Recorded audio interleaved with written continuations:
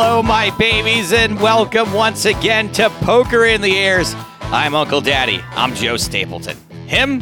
He's my work wife. He's James Hardigan. Happy Ugandan National Tree Planting Day, Joe. Ugandan be planting me. No, that doesn't work. Okay, coming up on today's show, how would you guys feel if this week we decided to talk about some poker? I'm all about it. People are into it, really. For Poker in the Ears, we're going to do something different. Talk a little poker this week. Let's see. Let's start with the least important thing. The Commentator Showdown went down last Friday, and it was a lot of fun, especially for me, but I think for everyone else, and maybe even for the audience. We're going to talk about it. We just crowned a Sunday Million Anniversary champion to the tune of $1.5 million. Heck of a final day. Heck of a final table. Heck of a short-handed Vanessa Cade, a.k.a. Niffler, someone we know quite well, was the winner of said event and the $1.5 million that went with it. Big old recap coming up. Yeah, that was one of the best streams I think we've done in the last 12 months. It was certainly the most fun to watch. What an amazing result. Looking forward to chopping it up, as they say. One of the most memorable for me, and not just because it happened yesterday. I think I will actually remember this one beyond the next couple of weeks. And I played some live poker last week. We're going to talk about a few of the hands and the safety precautions and how deep or undeep I went in the event. Backed by popular demand, we will run amok once again. Yeah, I have to say, this week's question is actually quite intense and requires a genuine answer rather than a flippant response. Is that, I thought the bit was flippant responses. Are we giving a genuine answer this week? I kind of feel that, if people are asking detailed questions, they deserve something more meaningful. I don't know. I'll figure it out in the moment. And on Superfan versus Stapes, it is Isaac Kiner on the show challenging me on the subject of Phish, the band. Poor Patrick, who is tasked with creating this quiz. You have no idea how stupid this band is. It's not like Gwar stupid, where like that's the point, is like how stupid they are. Anyway, we're going to talk more about Phish later on in the show. I do want to mention that Isaac is a founding member. If you're watching the video version of this podcast, I'm wearing my Club Quarantine hat right now. He's a founding member of my very first PokerStars home game club during quarantine, which they aptly called themselves Club Quarantine. Isaac's dad, Ron, runs the club. It is such a nice, welcome environment of a bunch of nerdy film people and artists, and there's a couple of people in the medical field. There's some EMTs, some first response. It is such a fun club, and I'm so glad. And today, I'm so glad to be a part of it. And today is the 1-year anniversary of Club Quarantine. So I just want to give a quick shout out to everyone in the club. Isaac will be here representing everyone as this week's superfan, and I expect he is going to shellac me in his knowledge of Phish because I think they're gross. I know we're mainly going to focus on poker this week, Joe, but we have to have the obligatory talk about TV and movies. How many of the 17 hours of Zack Snyder's Justice League have you had a chance to watch yet? I didn't watch any because, as you know, I live with my girlfriend, my roommate, and my girlfriend is a willing participant in all of the dumb shit that I want to watch. My roommate is annoying and will ruin stuff if he doesn't like it, and there's just no way that he was going to sit through any section of Justice League, and I didn't want it ruined for me, so I haven't started it yet. I've got the perfect strategy for you. You say to your roommate, it's a race like watching Justice League or being handed an eviction notice. That's how you present it as a fait accompli. I am 3 parts into it. So I think I mentioned that originally this was going to be presented on HBO Max as a mini-series, right? In 4 or 6 parts. It has been presented as a full movie, but it is actually partitioned with like title cards, part 1, 2, 3. So I'm 3 parts into it, about 1 hour 50 in, so almost halfway. And look, It's more watchable than the theatrical cut. It's better than the Joss Whedon movie. But yes, it takes its time. Yes, it's incredibly pretentious. It's Zack Snyder to the max with the use of slow-mo and how seriously it takes itself. But it's not unenjoyable. It's not unwatchable. And at least the story makes sense. Something I can't really say of the theatrical cut. Bear in mind, it's about 3 years since I saw it, and I kind of was just like, oh, I'll watch this to the end, but I don't really care. I don't think I really want the answer to this, but just for argument's sake, I did start watching the original Justice League a couple of years ago, and I got about 20 minutes into it before turning it off.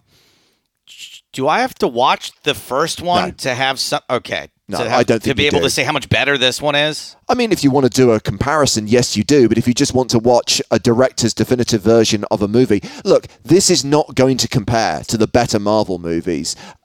It still has all the problems that the DC movies have. But how does it compare to the worst Marvel movies? Still worse, right?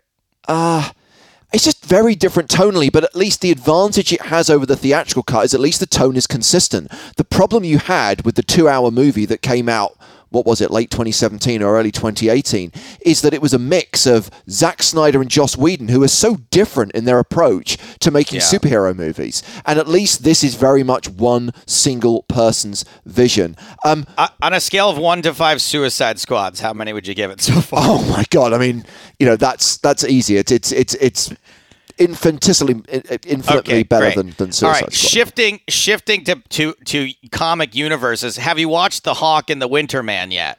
I haven't yet. Okay. Isn't I'm still that pissed weird? off. Isn't that weird? Exactly. Pissed off about I'm in no WandaVision. rush. Yeah. I'm in absolutely no rush to jump into The Hawk and the Winter Man because I'm like still pissed off about WandaVision. Isn't that strange, right? Yeah. All right. So the one thing I did get my roommate to sit down and watch, and you know what? I didn't mind it. We end up watching a lot of documentaries when it's the three of us on the weekends because it's the kind of thing where, like, if people talk over them a little bit, I don't mind as much. And it's up for, like, more discussion, right? Like, a documentary is something you kind of, like, discuss with the people you're watching. So we watched a movie called The Last Blockbuster, which is on Netflix. Yeah. And someone tipped me off to this, and I'm worried this might be one of those things that's only on Netflix in the US, but maybe I need to search for it again. But it sounds interesting. I like the idea of it. I would be surprised if it wasn't on there, but it makes sense that they wouldn't spend a lot of algorithm space talking about like the American video store culture in the 80s and 90s. As James, I know that you were super into videos. Yeah, absolutely. And that was like a big hobby of yours, was tracking down certain things. I think you'll really like it. Yeah, absolutely. I mean, look, I remember very clearly, having grown up through the 80s and early 90s, the way that it changed, that it went from all of these local high street stores that were completely wiped out by Blockbuster coming to the UK and establishing their superstores and having the pretty much 100% share of the market and then vanishing almost overnight. Obviously embracing DVD, embracing Blu-ray, and then the moment that stuff started moving online, the moment that streaming started, just not being able to keep up and not really ever finding a place in the market. Yeah, well, they do a good job of explaining some of the misconceptions about that part of their history. But what's great about it is that for those of us, we all love nostalgia. It tells the tale of all that stuff that you already know, but it's like kind of fun hearing about it anyway. Yeah. The real reason I did not watch Justice League is because right after The Lost Blockbuster, we started watching something which you had talked about a long time ago. Like, yes. It feels like months ago. But as a very susceptible to marketing person, they just finally started putting it on my homepage of my Apple TV and of Amazon.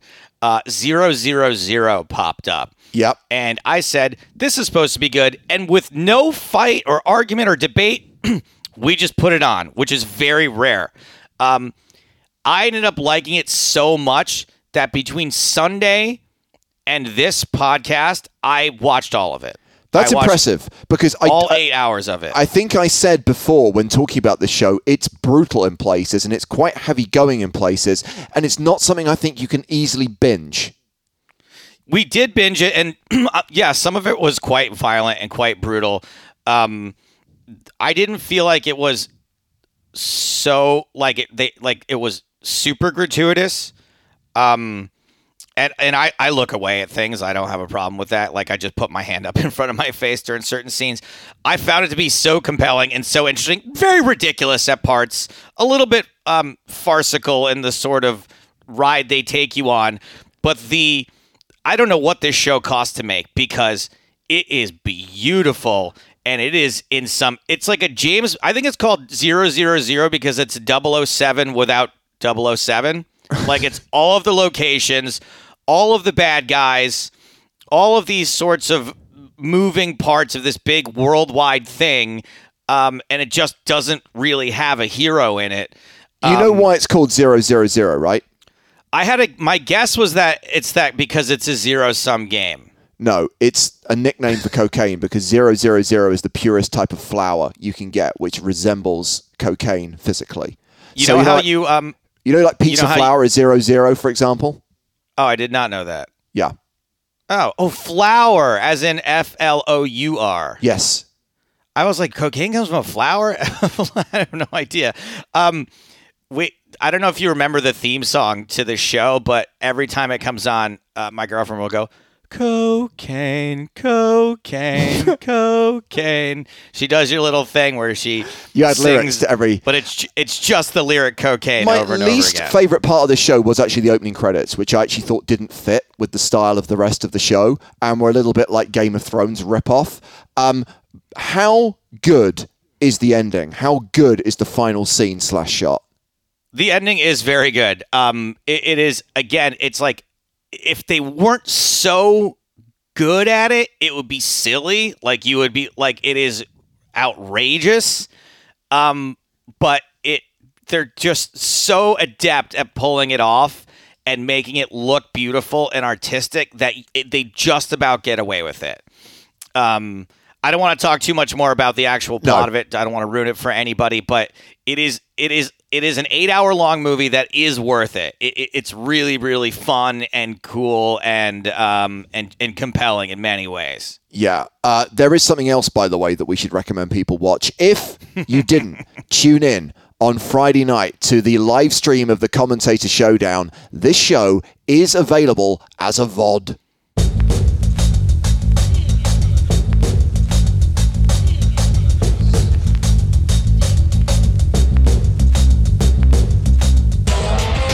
So bearing in mind, Joe, that this was a 2-hour game and therefore a 2-hour stream, I think it's almost perfect as something that you can watch after the event. I do think it probably works as something beyond the live experience of when it happened on Friday. But also, I'd like to think that it did work as a live experience for everyone who tuned in, even though the audience interaction, I guess, was a little bit tougher because we were on a 10-minute delay. Yeah, I was actually surprised. Look, as someone who is a performer for a living and quite vain, I did have one eye on the chat for a lot of this. I didn't want it to distract from the job we had to do, but of course I was curious as to how it was being received. And it seemed much better received than I was even hoping, to be honest. All I wanted was like, hey, look, it's like the dog that catches the car, right? When I say things like, oh, it'd be nice to play sometimes, I think if I was at the table, I could be entertaining. And then they go, here you go. Here's your opportunity. Now you got to put up, right? Now you got to put up. You actually have to deliver on the thing you promised. And just to peel back the curtain a little bit, when we had our first run through this or whatever, our boss expressed some concerns about hey, I want to make sure that this is good. And I was like, it'll be fine. We're good. And she was like, you don't understand. We do the best poker shows in the world. This has to be one of the best poker shows in the world. And she got me fired up a little bit, not in a bad way, but I was concerned along with her. Yeah, I think there's that danger that you're having a good time at the table, but it's that classic party where not everyone's invited but get to look from the outside in. And what you don't want is the 6 people playing in the game to be having a whale of a time, but the audience think, well, this is not fun. So it has to be good for the players and for the audience. I'd like to think that it was, and I agree with you, Joe. The feedback was pretty much universally positive. So thank you to everyone who said nice things. And of course, logistically, it was quite hard to ensure that our feed was delayed, that effectively you were seeing and hearing us 10 minutes after the event, but what you were seeing on screen as far as the poker was concerned was live, right? Because it was the card replayer, which doesn't populate until 10 minutes after the hands have been played. So you're marrying two different time zones into the stream. With no one bridging the gap the way we normally would be. Yeah, and that seemed to work. There is one amusing anecdote from behind the scenes, because when we went into this, inevitable comparisons with Hank's home game, right, which is also a similar game format, the almost cash game format, 2 hours in length, unlimited rebuys, and being six huge max. diva personalities. Yeah, and being about the conversation between the players. And one of the things I said jokingly is, at least we won't have any issues here with having to show people how to download and use the PokerStars software, because I know that all the 6 people in this game know our software back to front, because it's either me or Joe, or it's people who play professionally. With literally minutes before this game started, a certain Sam Grafton says, "Should I be seeing something?" I'm like, "What do you mean, Sam?" "Well, like a table or something." It's like, well, you've got to log into PokerStars, Sam. Obviously, we're playing on Stars. "Oh, I haven't got it installed on my new computer." This was like the first time he had ever heard of the software PokerStars. I don't know what the fuck happened, but he just assumed software would magically appear in front of him. Like, what is he doing? So with literally seconds to spare, realistically minutes to spare, Sam managed to get the Stars client installed and was able to play. And this is the thing, going into this, we were at such a disadvantage, because not only are we playing against very accomplished poker players who've racked up a lot of solid online results, we also created a format where they have even more of an advantage, Joe, where we're playing deep stack the whole time. As Nick Walsh said, I thought this was going to be a turbo sit and go, and at least I'd have an edge there. But no, There was no like short stacking. There was no kind of like, donkament blinds get big and you just have to go for it and let variance take over. This was absolutely shark heavy poker. Yeah, which once again proves my point of whoever runs the hottest wins.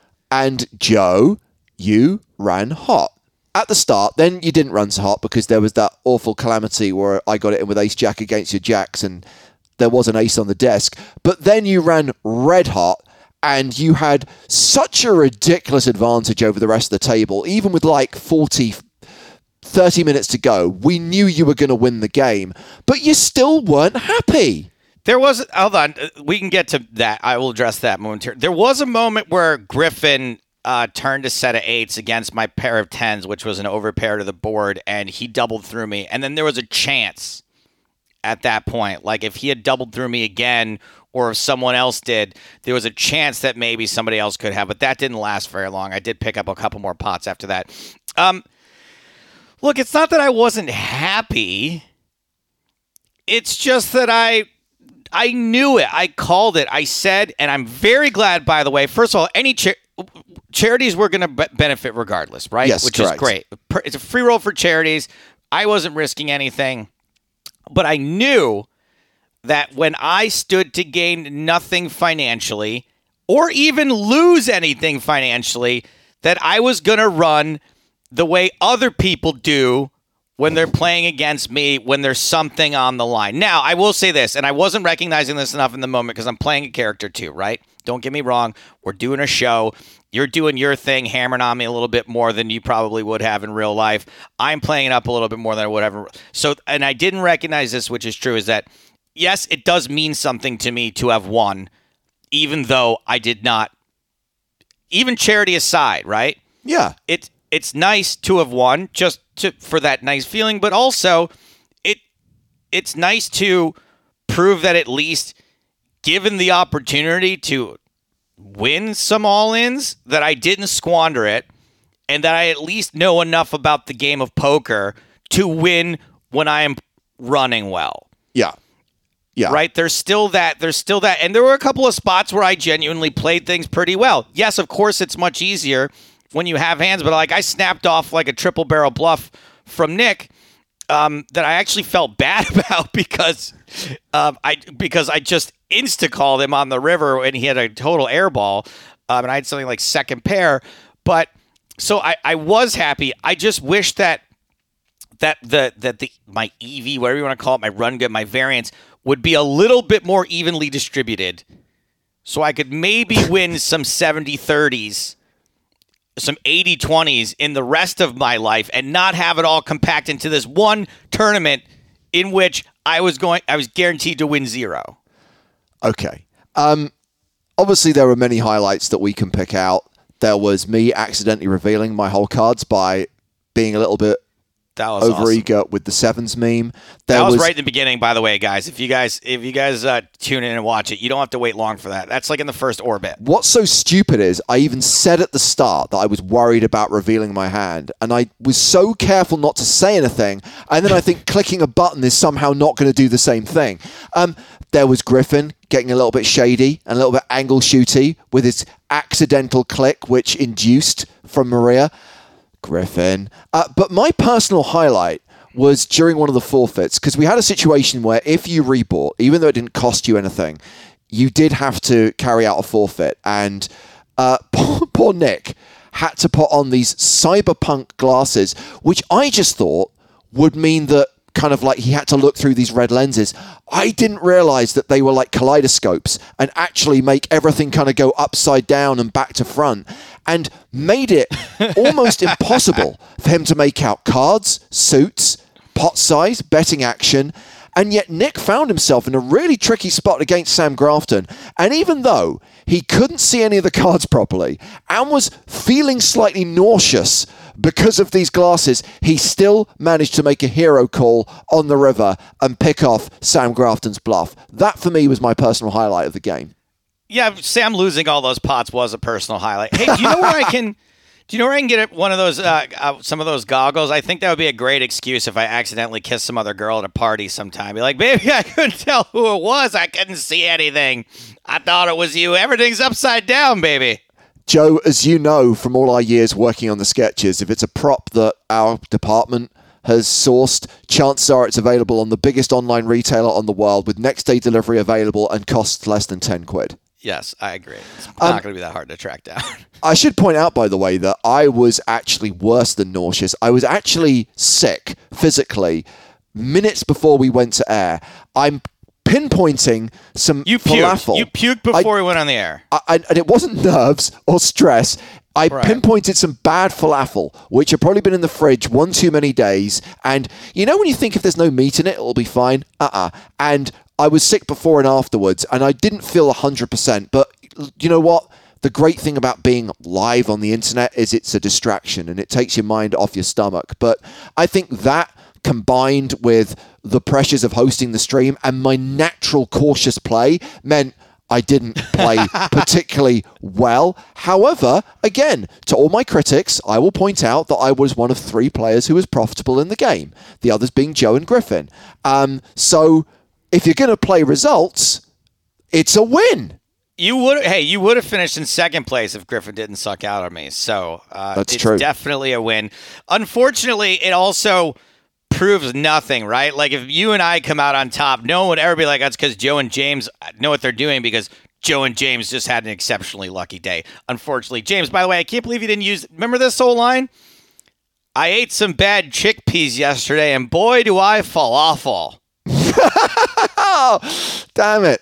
Missed opportunity. But look, you can mock me for playing 10s plus, Sam Grafton, but Tight is right, buddy, because playing premium hands did not go against me in this game. Anyway, enough about the commentator showdown, because there was a very serious poker game that was played over the weekend and over the subsequent 48 hours, and that was the 15th anniversary edition of the Sunday Million, an event that we had the honor of streaming the late stages of on Tuesday. And this had a pretty bold and aggressive guarantee, Joe, of $12.5 million, and registration was open for a full 24 hours before it started to give us the best chance of hitting that guarantee. But it exceeded it. Almost 70,000 total entries. A prize pool of nearly $14 million in the end. And we knew coming into this that it was also guaranteed that first and second would be $1 million plus. And actually, when registration closed at the start of day 2, which was Monday evening, we saw that it was just over $1 million for second and $1.5 million for the winner. And the whole time, even from when there were 12,000 players left in this thing, I thought there is no way this plays out for the advertised payouts. I was 90 to 95% sure that whether it was four-handed, three-handed, or heads up, we were going to see a deal. And we said that numerous times on the stream on Tuesday night. I think that even though there was no deal, spoiler alert, even though there was no deal, if we were going to do like the Doctor Strange, like I've figured out all 12 million different ways this could play out, I think the number of ways it plays out where there are no deal are so infrequent in that number, but it just kept happening such that a deal wouldn't have been the right play for some of the players involved. And those players were oftentimes different players. But things kept changing and moving and flowing in crazy ways, unexpected ways. You know, James, I'm jaded. A lot of times I sit there and I go, it's a poker tournament. This happens, that, bop, bop, bop. Poker tournaments still always find a way to surprise us. The way they play out, the way they can't be predicted. This was another one that even if you were going to predict what's a way this plays out that doesn't require a deal, it wouldn't have been what happened. It was just the chip discrepancy and who had the lead versus who didn't kept changing hands. The short stacks, it was incredibly entertaining to watch. And we had, oftentimes we're focusing on the game of this hand being played against this player or these players in the hand. But the game of what is going on in the dynamic of this overall tournament with the added storyline of both the folks who finished in first and second place being incredibly interesting. This kept me on the edge of my seat the entire time. Yeah. And if you're thinking about going back and watching the replay, I do recommend it because it's not a super long one. No, absolutely. I think the whole thing was less than 5 hours, and that was playing down from 65 to a winner. And the final table itself was a very manageable duration. But you're right, Joe. The whole day was entertaining. It had that usual fast pace at the start where we saw a flurry of eliminations, some interesting stack consolidation. And as we got to the final table, we had one player, and it was the eventual runner-up, Talabenis from Poland, who... And again, I might be exaggerating here, but at one point it felt like they had 80% of the chips in play at the short-handed final table. And it looked like there was nothing else. Still wanted a deal, by the way. Yeah. Still wanted a deal, but the short stack, the player with 10 big blinds, didn't even respond, did not even engage in conversation, certainly didn't have the box ticked. And so this thing just played out for all the marbles. And Talabenis lost that chip lead. Talabenis at one point then became the super short stack, but then by virtue of a ridiculous flip between the two big stacks, ladders up to second place, gets the $1 million. And I think the story that a lot of people were thrilled to see, and look, Vanessa Cade is a streamer, has a big following, has a big fan base. Also, she's come onto a lot of people's radars in the last 9 months due to various events. A lot of people thrilled to see her close this out. She had 100% of her own action, as she declared on Twitter going into the final day, and she walked away with the full $1.5 million first prize. Well, thrilled to let you know that we are joined right now by the winner of one of the biggest online MTTs in history, Vanessa Cade, Sunday Million Anniversary Special Edition Champion. Thank you for joining us. Well, thank you so much for having me. Has it sunk in yet? Yeah. No, none of this feels real. We know that there is a hold card debate. Do you feel the last 24 hours have been a whirlwind or a whirlwind? A whirlwind. I mean, you can almost sense the combination of jubilation and exhaustion. And one of the things I always have to remember when we come in at the late stages and we're following day 3 of this event where you're playing down from 65 to a winner, you've already played 2 full days. You've already played the better part of 18 hours of poker. And I guess to begin at the beginning, how hard is it to maintain that focus over these long, exhausting days as you're seeing that field of 70,000 whittle down? I mean, I think as it gets like more towards the end, like you're just driven to focus even more. I feel like almost my focus is probably less in the beginning where like maybe I'm playing multiple games. Like I think when I first started the Sunday Million, I literally had like 11 tables of just various games for Sunday. And then day 2, I even had like a game on the side just to keep me like from getting too nervous and like almost focusing too much on it. And then the last day, obviously, like that was it. I just had this game. I had the other table up on my desktop and stuff. And we got down to the last 2 tables and like just as focused, I think, as I have ever been in a poker game. Yeah. And maybe will ever be. How is that possible to be that focused? Like, isn't your mind racing with all of the implications that will go along with putting away a tournament this big? How do you stay focused? How do you not think about that? I mean, I think every time I make a decision, I would just like really was double and triple checking. Like, is this what I want to do? Once I click the button, am I fine with this decision? Like, I am basically accepting whatever plays out after I click this and then like click the button and that's it. It's out of your control. Yeah. We noticed that you flipped your stream on afterward. Do you think things might have gone significantly differently had you been streaming this from, let's say, the final day of this event? It's so hard to tell. Originally I was planning on streaming day 2. I said, I think somewhere either on Twitter or Facebook or something, if we got deep enough that I would stream it. And then the last level of the second day, I know I feel bad. Like I really struggled with it.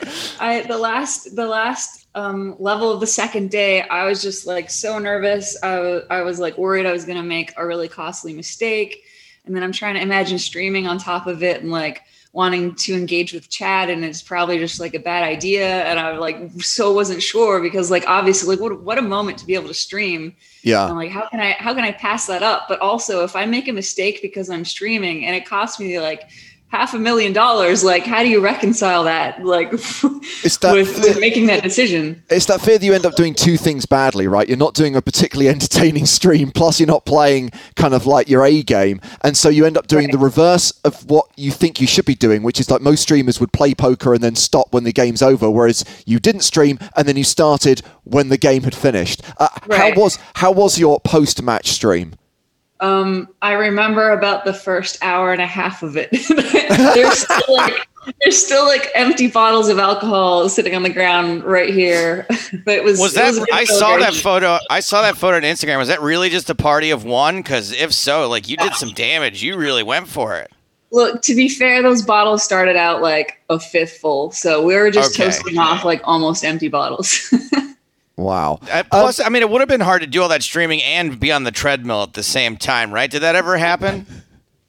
Like the treadmill streaming was definitely a thing. Yeah, not recently though. I was going to say, this I can understand where you just want to be kind of like 100% focused on the game. Now, on the subject of streams, we were obviously doing our Cards Up coverage on a 30-minute delay. You were on the feature table for a huge chunk of that stream, and obviously you were at the final table the whole time. Did you have that on just for reference to see hands 30 minutes after they've been played? Yeah, definitely. Yeah, I like double-checked early on. I assumed for some reason it wouldn't be Cards Up, and then I thought I'd just go look anyway, and then sure enough, they were there. So, I mean, I feel like it's obviously valuable information to have. I just had it up like on the side. I had like the first, my main table, the other table, and like the stream sitting there, and just trying to like watch all 3 basically as much as possible. And over the course of that day, you came into the final day, I think 12th. On the leaderboard, and over the course of that day you kind of moved up and down, and there were various points where you were super short. You dropped below the 10 big blind mark at various points. I mean, I'm interested in psychologically how you approach that. Is it a case of now I'm focused on laddering, now I've got nothing to lose, or is it kind of like I can still come back, I can still be a contender? All I was trying to do is just make one decision at a time and make the best choice I could. Like anything's possible. It's poker, right? I mean, we went into that table pretty short. We were so short on like fumes, once or twice, and like managed to find a way back to a win. But it was like a weird thing where I don't know how to explain, but like I had kind of a feeling like the day before that like this tournament was just ours. And it was like a weird thing to kind of like reconcile for myself when I was then sitting at the final table and like we're really short. I'm like, well, maybe that feeling's just not right. And like, I'm, like I don't have any control over this. So I'm just going to try to do the best we can. And to like have it play out the way it did is just like, it's still not real to me. It's like unreal. Yeah. And we have to James. reference the deal that never was. Because we were slightly shocked. Well, I was shocked on two fronts. Number one, that no deal got done when you considered the sums of money on offer and the jumps in the prizes. But secondly, Telebenes, when they had like what seemed like 80% of the chips in play, were openly saying, we can look at the numbers. And yet Pancho is like, not even acknowledging, not even responding. And so it just played out. Yeah, were you as surprised by that as we were, that Pancho just never ticked the box, never even weighed in from what I can tell? Maybe you saw something and we missed it, but I didn't even see any reply. I mean, I had heard that he was like a really high stakes player. And so maybe these jumps for him aren't as like staggering as they are for the rest of us. I don't really know. I don't know if that's true. And if that's the case, and like maybe he thinks that there's like a fear factor for the other two or three of us in both of those cases that he can take advantage of. He's obviously a very aggressive player, and maybe just relying on being able to like steal a bunch of spots and thought he had a better than average chance in that spot. And if that's the case, and you're like always playing nosebleeds, I can understand like taking a shot at it. But also the jumps are so high, and we've just beat like almost 69,000 players. Like. Yeah. You get second instead of first for like a 500,000 difference is just like huge. Like I think generally the smart play would try to be to like reduce the variance a little bit, but I mean, as it played out, I'm glad that didn't happen. I mean, while we're talking about Pancho, I'm going to assume that is probably the biggest race you've ever found yourself in, the biggest coin flip that you've ever played. Yeah. Man, after that hand, I've just said like repeatedly, I could never ever complain about losing a flip ever again in my life. Like it was effectively a $1 million flip. Like insane. Yeah. Let's thinking about that is just like it blows my mind. Let's talk about the amount of money that just changed hands here. $1.5 million. James and I have covered tons of poker tournaments. I've put a microphone in the face of lots of people who have just won $1 million. And many times they have not exactly won $1 million because they've sold off big pieces of themselves. So it ends up being a little bit less life-changing. And it ends up being that that for them, they play for these amounts of money regularly. Now, I see you. You post a lot of your results online. It doesn't seem like that big of a thing for you to make a final table, to have a 5-figure score. They seem to happen pretty regularly. This is still life-changing money. Will this change your life? I mean, yeah, I feel like there's no way for this not to change my life. But at the same time, like I'm not like very materialistic. I'm not going to go buy a bunch of toys or anything like that. But this will give me freedom, basically. Like that's what I get from this. Like if I don't mess this up, basically for the rest of my life, I don't have to do a single other thing that I don't want to do. And like that hasn't sunk in yet. Like that level of freedom is like what I wanted my entire life. It's like, what most people want. It's like an incredible dream that still like whatever we are 48 hours into it doesn't seem like it's possible yet. Well, I've noticed for the last year or so that you've lived a bit of a nomadic lifestyle, that you've been playing online poker from various places where you can do that. Do you think this will lead to more of that, or a more of an anchored sort of spot for you? Less nomadicism-ism? I have a diabetic cat that I love, and he needs shots twice a day. And so if I didn't have him, I think that I probably wouldn't have this home base. Like I would just rent it out, and I would go spend 2 to 3 months at a time in different cities, like just for several years, I think, until I saw a good chunk of the world. And that's still definitely some version of that is definitely a possibility for me. I think like there will be travel in my future if I can help it. Yeah. While we're talking about furry creatures, if your objective, Vanessa, is to tilt people by calling yourself Niffler while having an avatar of a Mogwai, it's working. That really bugs James a lot. He does not like genre hilarious. crossing. No, it's crossing the streams as far as I'm concerned. It's a horrified gizmo. It is a horrified gizmo, but I just saw this image and I love it. Like it is a horrified Terrible, gizmo. hilarious. When I stared at it long enough, I eventually started thinking like, oh, maybe this is also orgasm gizmo, and I was like, no, we shouldn't be having this thought about gizmo. I this mean, is it not. is now. Yeah, try to get that thought out of your head now. As Thanks. you're saying this, I have like one of the last hands, like the hand history viewer on PokerStars up, and I can see the little avatar, and he's looking straight up at the board. Like, I feel So- like that's exactly what it is. obviously winning a huge event like this, winning a Sunday Million anniversary, which only comes around once a year, and winning $1.5 million is awesome. I guess with everything that's happened in the last few months, the support and messages from the poker community, not quite as meaningful as winning $1.5 million, but still great, right? Actually, I was just saying this earlier. I talk with Ape Styles a fair bit, who's another streamer, and I was telling him that for me, like having literally almost, I think, 1,000 DMs right now and thousands of messages on multiple posts, just like, and like almost all of them are positive. Like I have never in my life experienced anything even remotely close to the outpouring of positivity that I've seen here, and just people just being like so I don't know, positive and like loving and caring and just like saying good things, and like I'm so glad this happened for you, like everybody's excited, and there's almost no negative comments, and it like that has been like emotionally almost as significant as like winning the money, I think. That's awesome. And we can testify. The money will last longer than that. Joe and I can testify. Twitter DMs are forever. It's fine.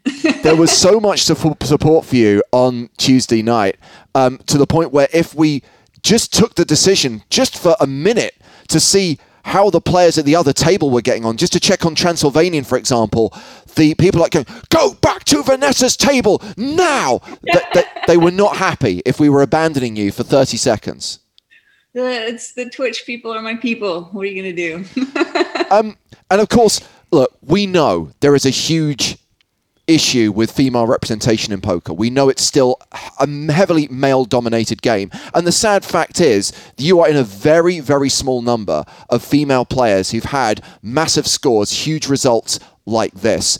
Do you think that this could change things, though? Do you think that a win like this, your story, your narrative, can help grow the game and try and reduce, I'm not saying it's ever going to be 50-50 overnight, but reduce that gender disparity?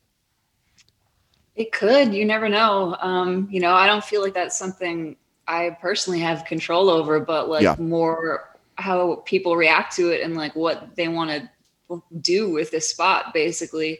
If you look at stuff like what's happened with chess and like, the Netflix series and stuff that was released recently, and like that starting a really big movement for women in chess, there's like, I forget what this statistic was, but it's like up 300% or something for women in chess, or maybe it was just people getting into chess in general.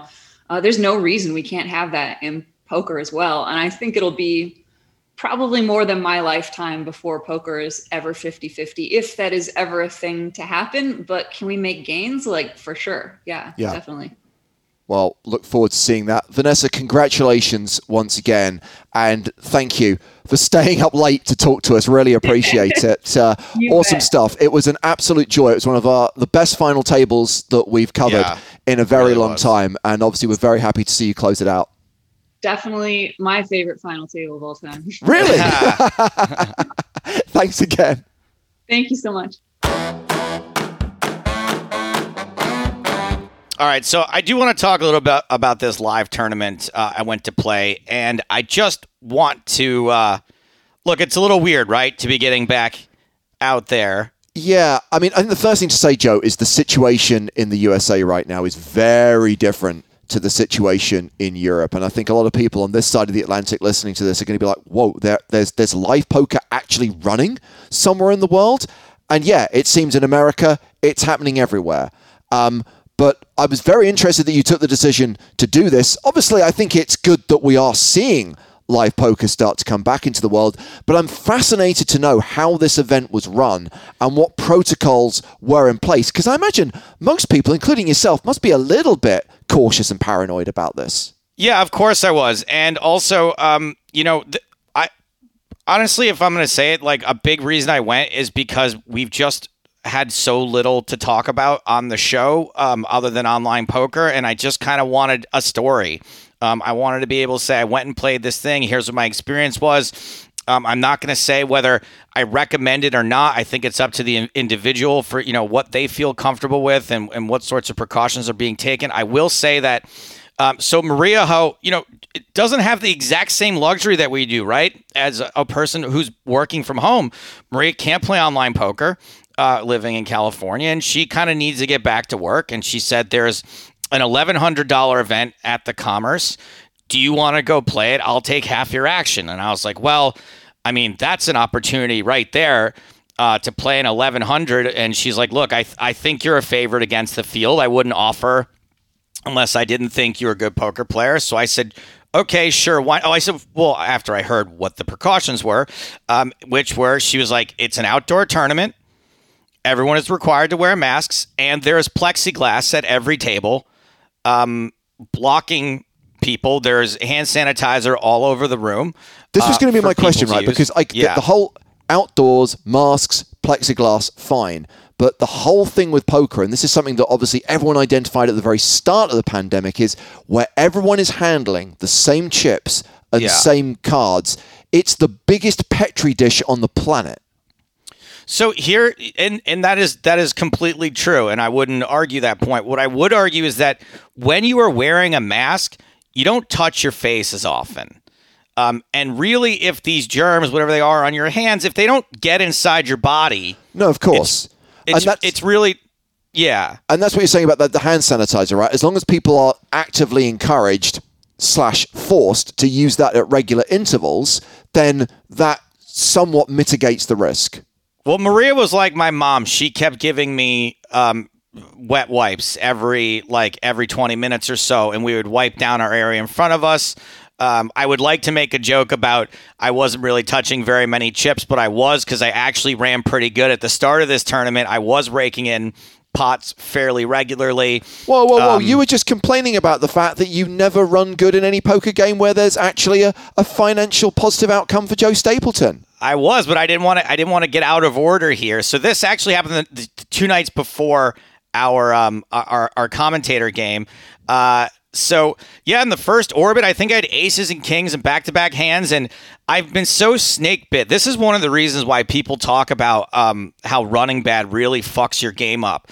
I was so snake bit that I played my aces and kings hand so fast because I'm so used to getting them cracked in the tournaments I play in that I didn't get full value either time. Now, I'm not saying like I just won it pre-flop, but I think I won both of them on the flop after 3-betting pre-flop. So that's one area that we're going to work on in my game a little bit, is trying to get a little bit more value out of aces and kings. And I actually do have big hands. But I had a pretty good first couple of levels. There were 102 total entries in this event, and they were paying 14. And as we get down to about 25, both me and Maria are still in. Our friend Chris is also in. Chris ends up going out in a hand that looks just like the hand from the Sunday Million the other day, where he ends up making the nut flush in a 3-way all-in, and someone else makes a straight flush. Oh. Which I like at the time I was like, dude, I've seen a lot of poker hands, and that's really, really brutal. I'm sorry. And then it happened again just yesterday in the conclusion of the Sunday Million. So we're around 21 players left. I start getting short at this point. Haven't picked up a hand for a while. I get moved. I'm in the big blind. I get moved into the big blind, and end up shoving shortly thereafter, and not getting called. And so then I get moved again right after that because we break. We break with like when it's 18 players left. Right, we're down to the final 2 tables now, and I've got 1.5 average, 1.5x average at this point. I found a double up. Now we have 18 left. I have 1.5x average, and I just want to talk about one hand for context, so we can explain why I played a certain hand the way I did. Just very quickly, Joe, remind me, how many get paid again? How close are we to the bubble at this stage? 14 get paid, and we have 18. 18 left. We're at the final 2 tables. I see this hand go down between 2 guys with massive stacks. The blinds at this point are at 2,000, 4,000. The blinds are going up crazy, by the way. This is a one-day event that started at 4 p.m. All right. Okay. So this is like a crazy. The levels are decent. I think they're 20-minute levels or whatever, maybe 30, but they're skipping levels, right? We went from 3-6 to 500, 1,000. We went from 500, 1,000, I think, to 612, and then from 612 to 1,000, 2,000, right? Like, and then from 2-4, like huge jumps.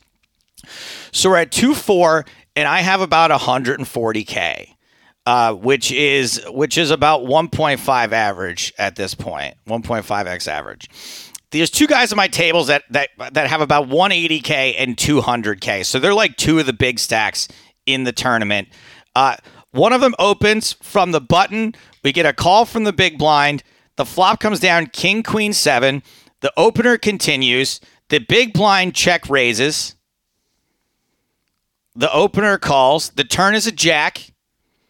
The opener bets. The big blind calls. The river is an ace, and now the big blind leads for 20,000. Now there's something like 200,000 in the pot, and the big blind leads for 20,000. And the original raiser tanks forever, and finally calls. And the guy who led, the guy who check raised flop, the guy who called turn and then led river, showed ace 5 for a rivered pair of aces. Oh my God. It was good. And it was good, by the way. Wow. So I'm like, that might be the worst hand of poker I've ever seen played. And especially at this stage of the tournament, this is crazy. So 1 or 2 hands later, I've got 140K. I'm in the big blind. The button, who is kind of a short stack, shoves for 40K. I call with ace queen. They have king jack. I flop a king. They start walking away from the table. I flop a queen. They start walking away from the table. Turn is a king. They double through me. Now I go from 140K to 100K, and the big blind's now 5K, right? Or we're up to 6K now. Sorry. So I'm short. I go from having like a good stack to like kind of short now. Kind of in that 15 to 20 big blind range. Yeah, just horrible spot to be in. The very next hand, here's the real hand, the big one for me. I have king 10 of diamonds, and I'm so sorry to word it like this, but the idiot with ace 5 from the last hand raises from the cutoff. It folds around to me just a min raise. I have king 10 of diamonds. I got to see a flop here. I don't want to shove. I just want to see a flop. Which, we're too close to the money. We're still at 18 players left. Flop comes king 10 5 all clubs. Right. And I'm like, fantastic. Like, I'm just gonna. This is great. I've got this locked up. He checks. I bet. He raises. I call. Turn is a queen, a red queen. I'm like, wow. I was going to say there is a school of thought that when you bet flop and your opponent bets that isn't, or raises rather, that's the opportunity to get it in, because you almost want to freeze the action, right? You don't want to see any more cards in case a fourth club hits. I do. I'm playing a little bit cautious, and again, I'm trying to like get max value out of my hands, right? So I think I either have a flush or I have them crushed. And also, I want to be able to get away if a club hits. Sure. But the Queen of Diamonds hits. I think this is a good card for me. It goes check, check. And the river is a blank. It's not a club. And I have a weird feeling. And I check, and he tanks for 4 minutes. With no aggressive action in front of him. Tanks Correct. for 4 minutes. Tanks for 4 minutes, and he's like he can't decide whether he wants to bet or not. And I've decided I'm snapping, right? Whatever. At this point, I'm snapping.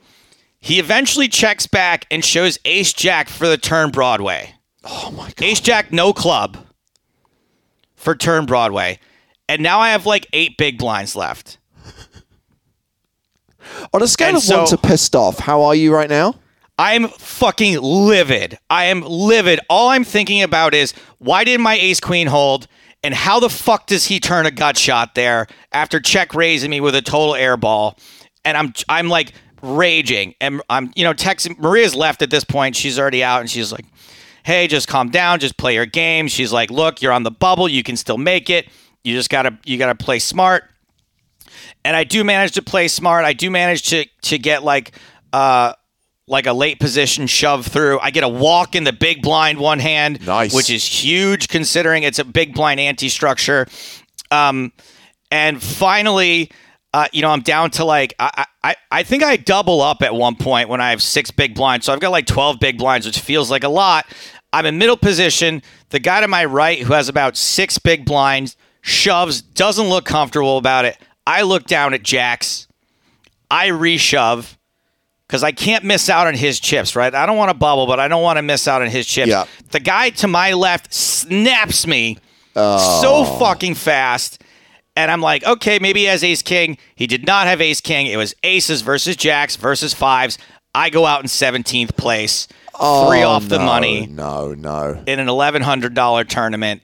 And and then the next night for my home games on Thursdays, I bubbled both of those too. And so by the time we went into our home game on Friday, the commentator showdown, I am seething with just, why can't I ever run good in spots where it really, really matters? So Maria was like, look, I'm proud of you. You finished 17th out of 102 in a 1K. Like, that's no joke. You did great. Obviously we didn't. I was like, should I have just folded the jacks on the bubble? She's like, I really don't think you can. No. So you second guess yourself. So I'm just still in a spot where I'm really glad to have won that money for charity, but just like a little bit of personal glory, which I got from that too. Which you're right, I need to recognize that a little bit. But yeah, it was a fun experience. I did feel relatively safe there. The one thing I would say is that what they call outdoors, be careful of this, people, by the way, when you hear this. What they call outdoors, it was a big tent with a roof and with walls. And I don't know how much outdoors that really is. Yeah. If I'm going to be perfectly honest, right? Like, it seemed well ventilated, and they had big, HVAC units blowing air in and out of there. But I was like, yeah, this is a little kind of smoothing the edges over here, calling this outdoors. Yeah, I think that's fair. Let's put a smile on your face, Joe, seeing as you've had some run bad. In addition to your victory in the commentator showdown, it is time to run amok. Yes, here we go again. It's your opportunity to ask us one question.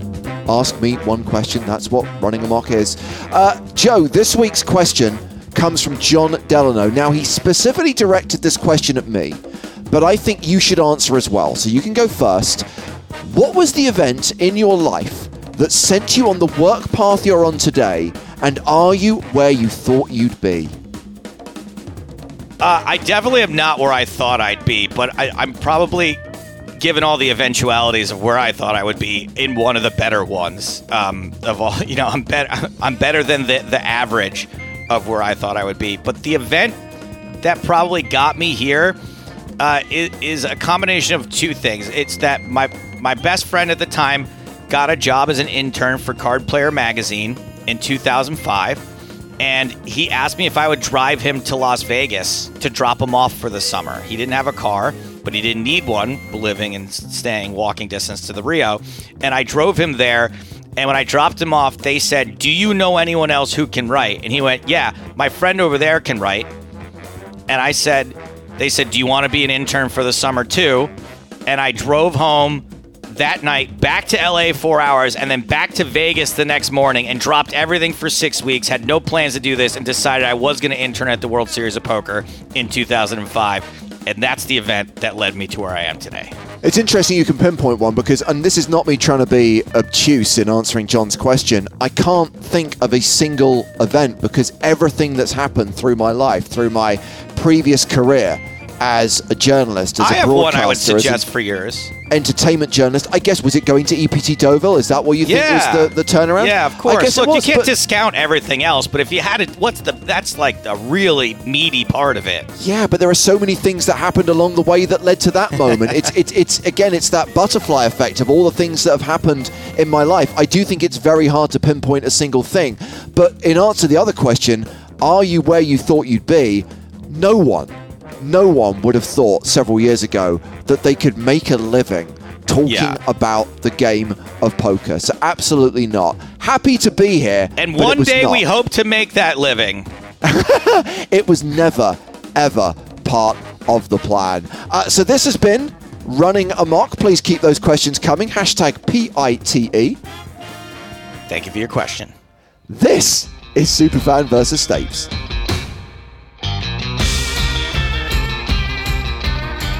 Well, this week's Superfan most definitely qualifies for that moniker because I appreciate most of you can't see this, but Isaac Kiner has just arrived, fully decked out as a Stars streamer with a Blowout Series backdrop.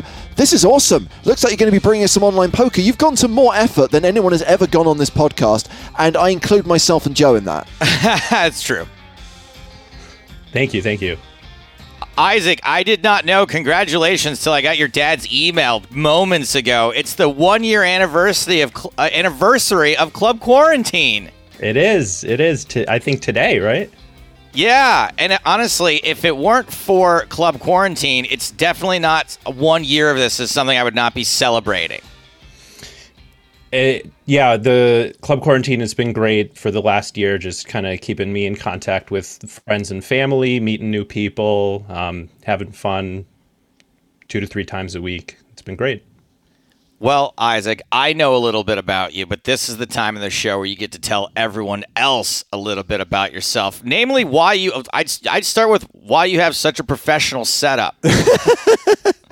So I don't stream or anything like that. I have the nice microphone from some music. I do like recording just as a hobby, in my free time. And so as soon as quarantine started, I kind of recognized we were going to be doing it for a while.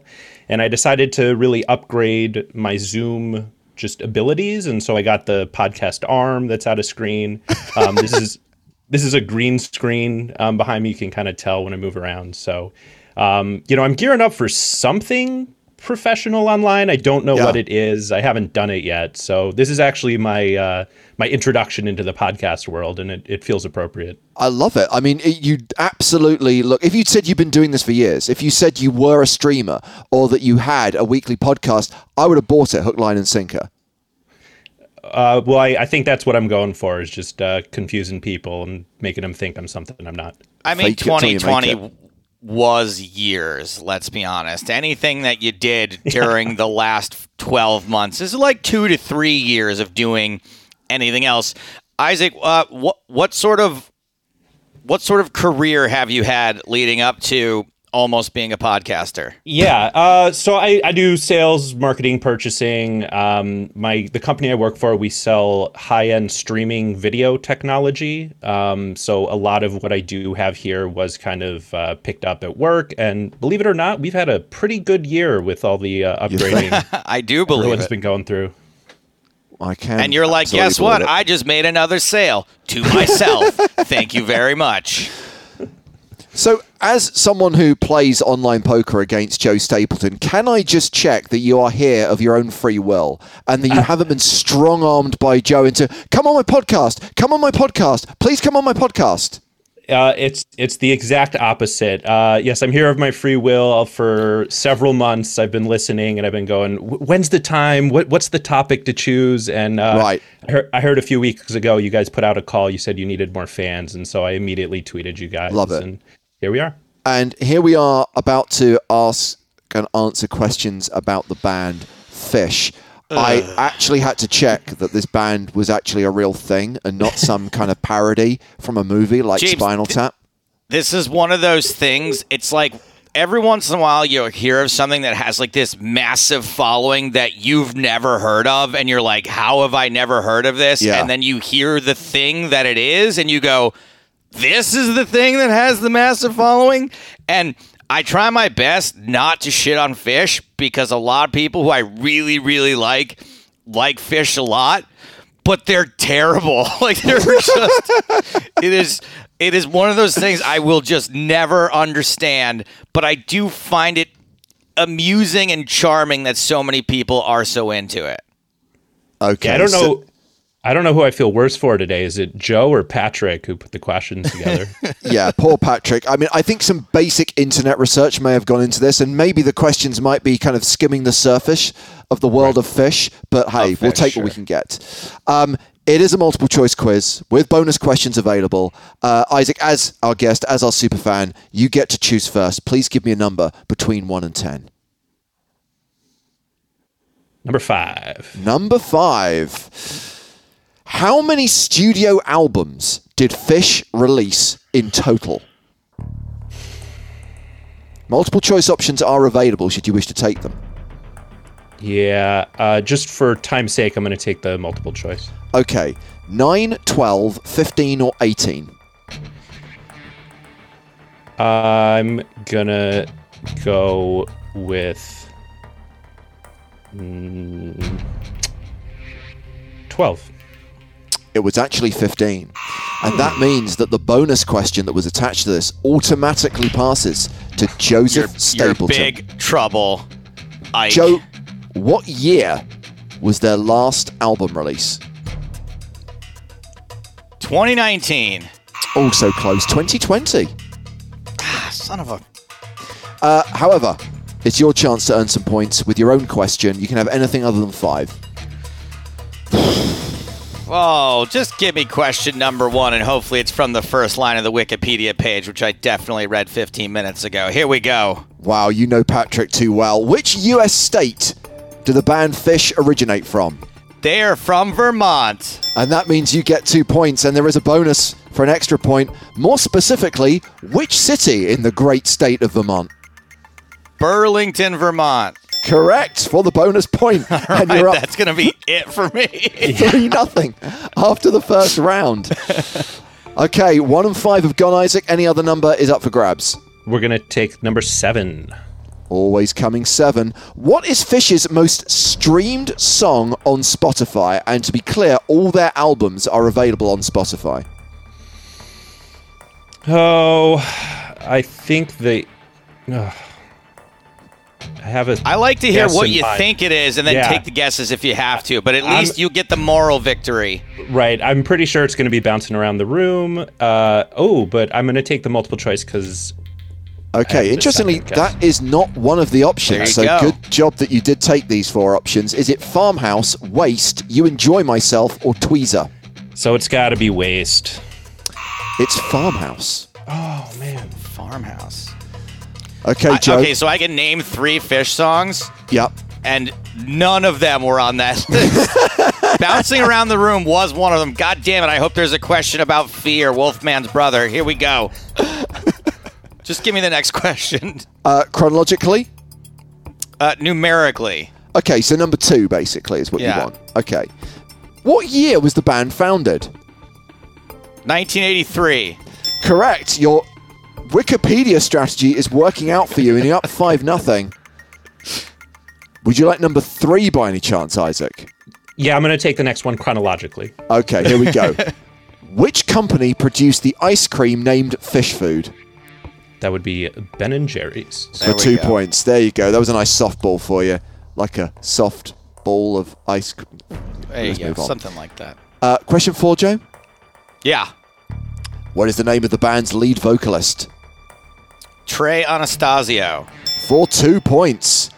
Do you want to keep going, or do you want to By the way, some of these I would have known without I would have known Vermont. I would have known Trey.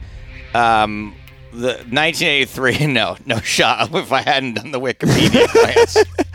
I'm pretty certain that you're running good in question selection right now. Yes, but I am. There's still time to turn this around, Isaac. You can have 6, 8, 9, or 10. I'm going to flip it and reverse it. Number 10. Okay, which character from a Fish song was a man with a horrible disease? That would be Fluffhead. That is Fluffhead for 2 points. Joe, 6, 8, or 9? I'm gonna stick with what I've been doing. Number 6, please. I'm gonna Alex. What was the kid's name from Jeopardy? The poker player, Alex Jacobs. Yep. I'm gonna Alex Jacobs this. What was the name of Fish's first studio album? I'll take the choices. Was it Hoist, Rift, Lawn Boy, or Junta? Let's go with Lawn Boy. Apparently it was Junta, but I was also allowed to accept Fish or The White Tape, which had their first songs on it, but was officially released later in 1998. Thank you for the stat Patrick trick. just booked 20 Fish shows for this summer after doing this quiz. He's doing it. He's going on the road. Okay, your final question, Isaac, 8 or 9? Number 8, please. Finish the lyric from You Enjoy Myself. Wash you feezy, drive me to... It sounds like Firenze. Yes, it is for 2 points. The answer. I feel like I've stepped into a parallel universe. I've literally no idea what's going on right now. And Joe, question number 9. Yeah. What is the name of the band's most played song live? It includes the lyrics, I saw you with a ticket stub in your hand. I'll take the choices. Is it Bathtub Gin, Golgi Apparatus, Fluffhead, or Fast Enough for You? Let's go with the Golgi Apparatus. Correct, for a point. Yes. And by a margin of 2 points, Joe Stapleton, you are victorious. I'm not sure this was a game you actually wanted to win. I don't think you necessarily wanted to prove that you know a lot about the band Fish, but you have. Isaac, to be honest with you, being an American, we couldn't have given you a Sunday Million ticket anyway, so you're still going to get a nice piece of PokerStars swag. Awesome.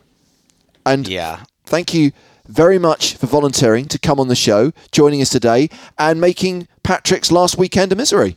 And you're going to get my play money chips, as always, considering I haven't cashed in Club Quarantine since nearly its inception. So you're going to get those as well, week in and week out. Much appreciated. And the all-coveted club points.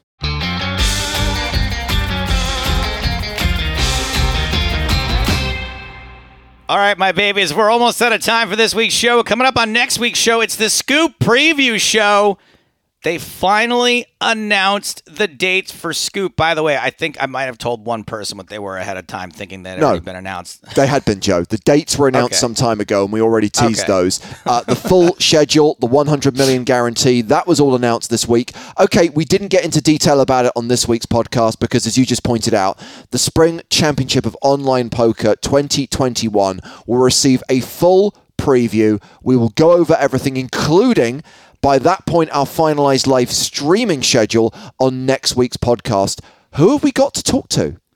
Yes, well, we are having a veritable online poker wizard. Finally, guys, we're going to talk to a real poker player. Not that we, haven't talked to a real poker player in a long time, but sometimes we're a little fluffy. Next week, Mr. Andy Bowie Effect Wilson will be on the show. Get your superfan applications in, your guest suggestions. Question for Andy Wilson, right? If you want to ask him a strat question, I will allow it. Yeah. And Andy's someone who we've seen at the tables in our coverage of other online series. I expect to see him make deep runs during Scoop as well. He's often in the chat on Twitch when we stream the Sunday Million as well. So looking forward to catching up with Andy next week. And as part of that, we will get into it. What's happening during Scoop 2021, what we're going to be showcasing on Twitch and YouTube during that 3.5 weeks. It's a little bit weird because it's so ingrained in my brain that Scoop is in May, and now it's in April for 1 year only. And it's like, I'm all discombobulated. I'm going to be fine with it, guys. Don't worry. I'll make sure the ship sails the right direction. To get involved in any of that stuff, make sure you use the Twitter hashtag #PokerInTheEars. Like, comment, subscribe on all of the places you can find this podcast. And if you're looking for some superfan topics, I came up with a few. Okay. You can challenge me to the X-Men, the periodic table of the elements. Really? Have we done bowling already? We have done bowling. Bowling okay, has not been bowling. done. Hearthstone. Boring. The laws of physics. Somehow less boring than Hearthstone. God of War and or other video games that I might have played. I am happy to be challenged to any of those things. Use the hashtag #PokerInTheEars. Joe, we changed it. It's PITE now. Sorry, PITE. Use the hashtag PITE. I meant this. I was just... You're right. It's PITE. Use the hashtag PITE. But for now, that is all of the time we have got for this week's show. For James Hardigan, I am Joe Stapleton. Smell you later.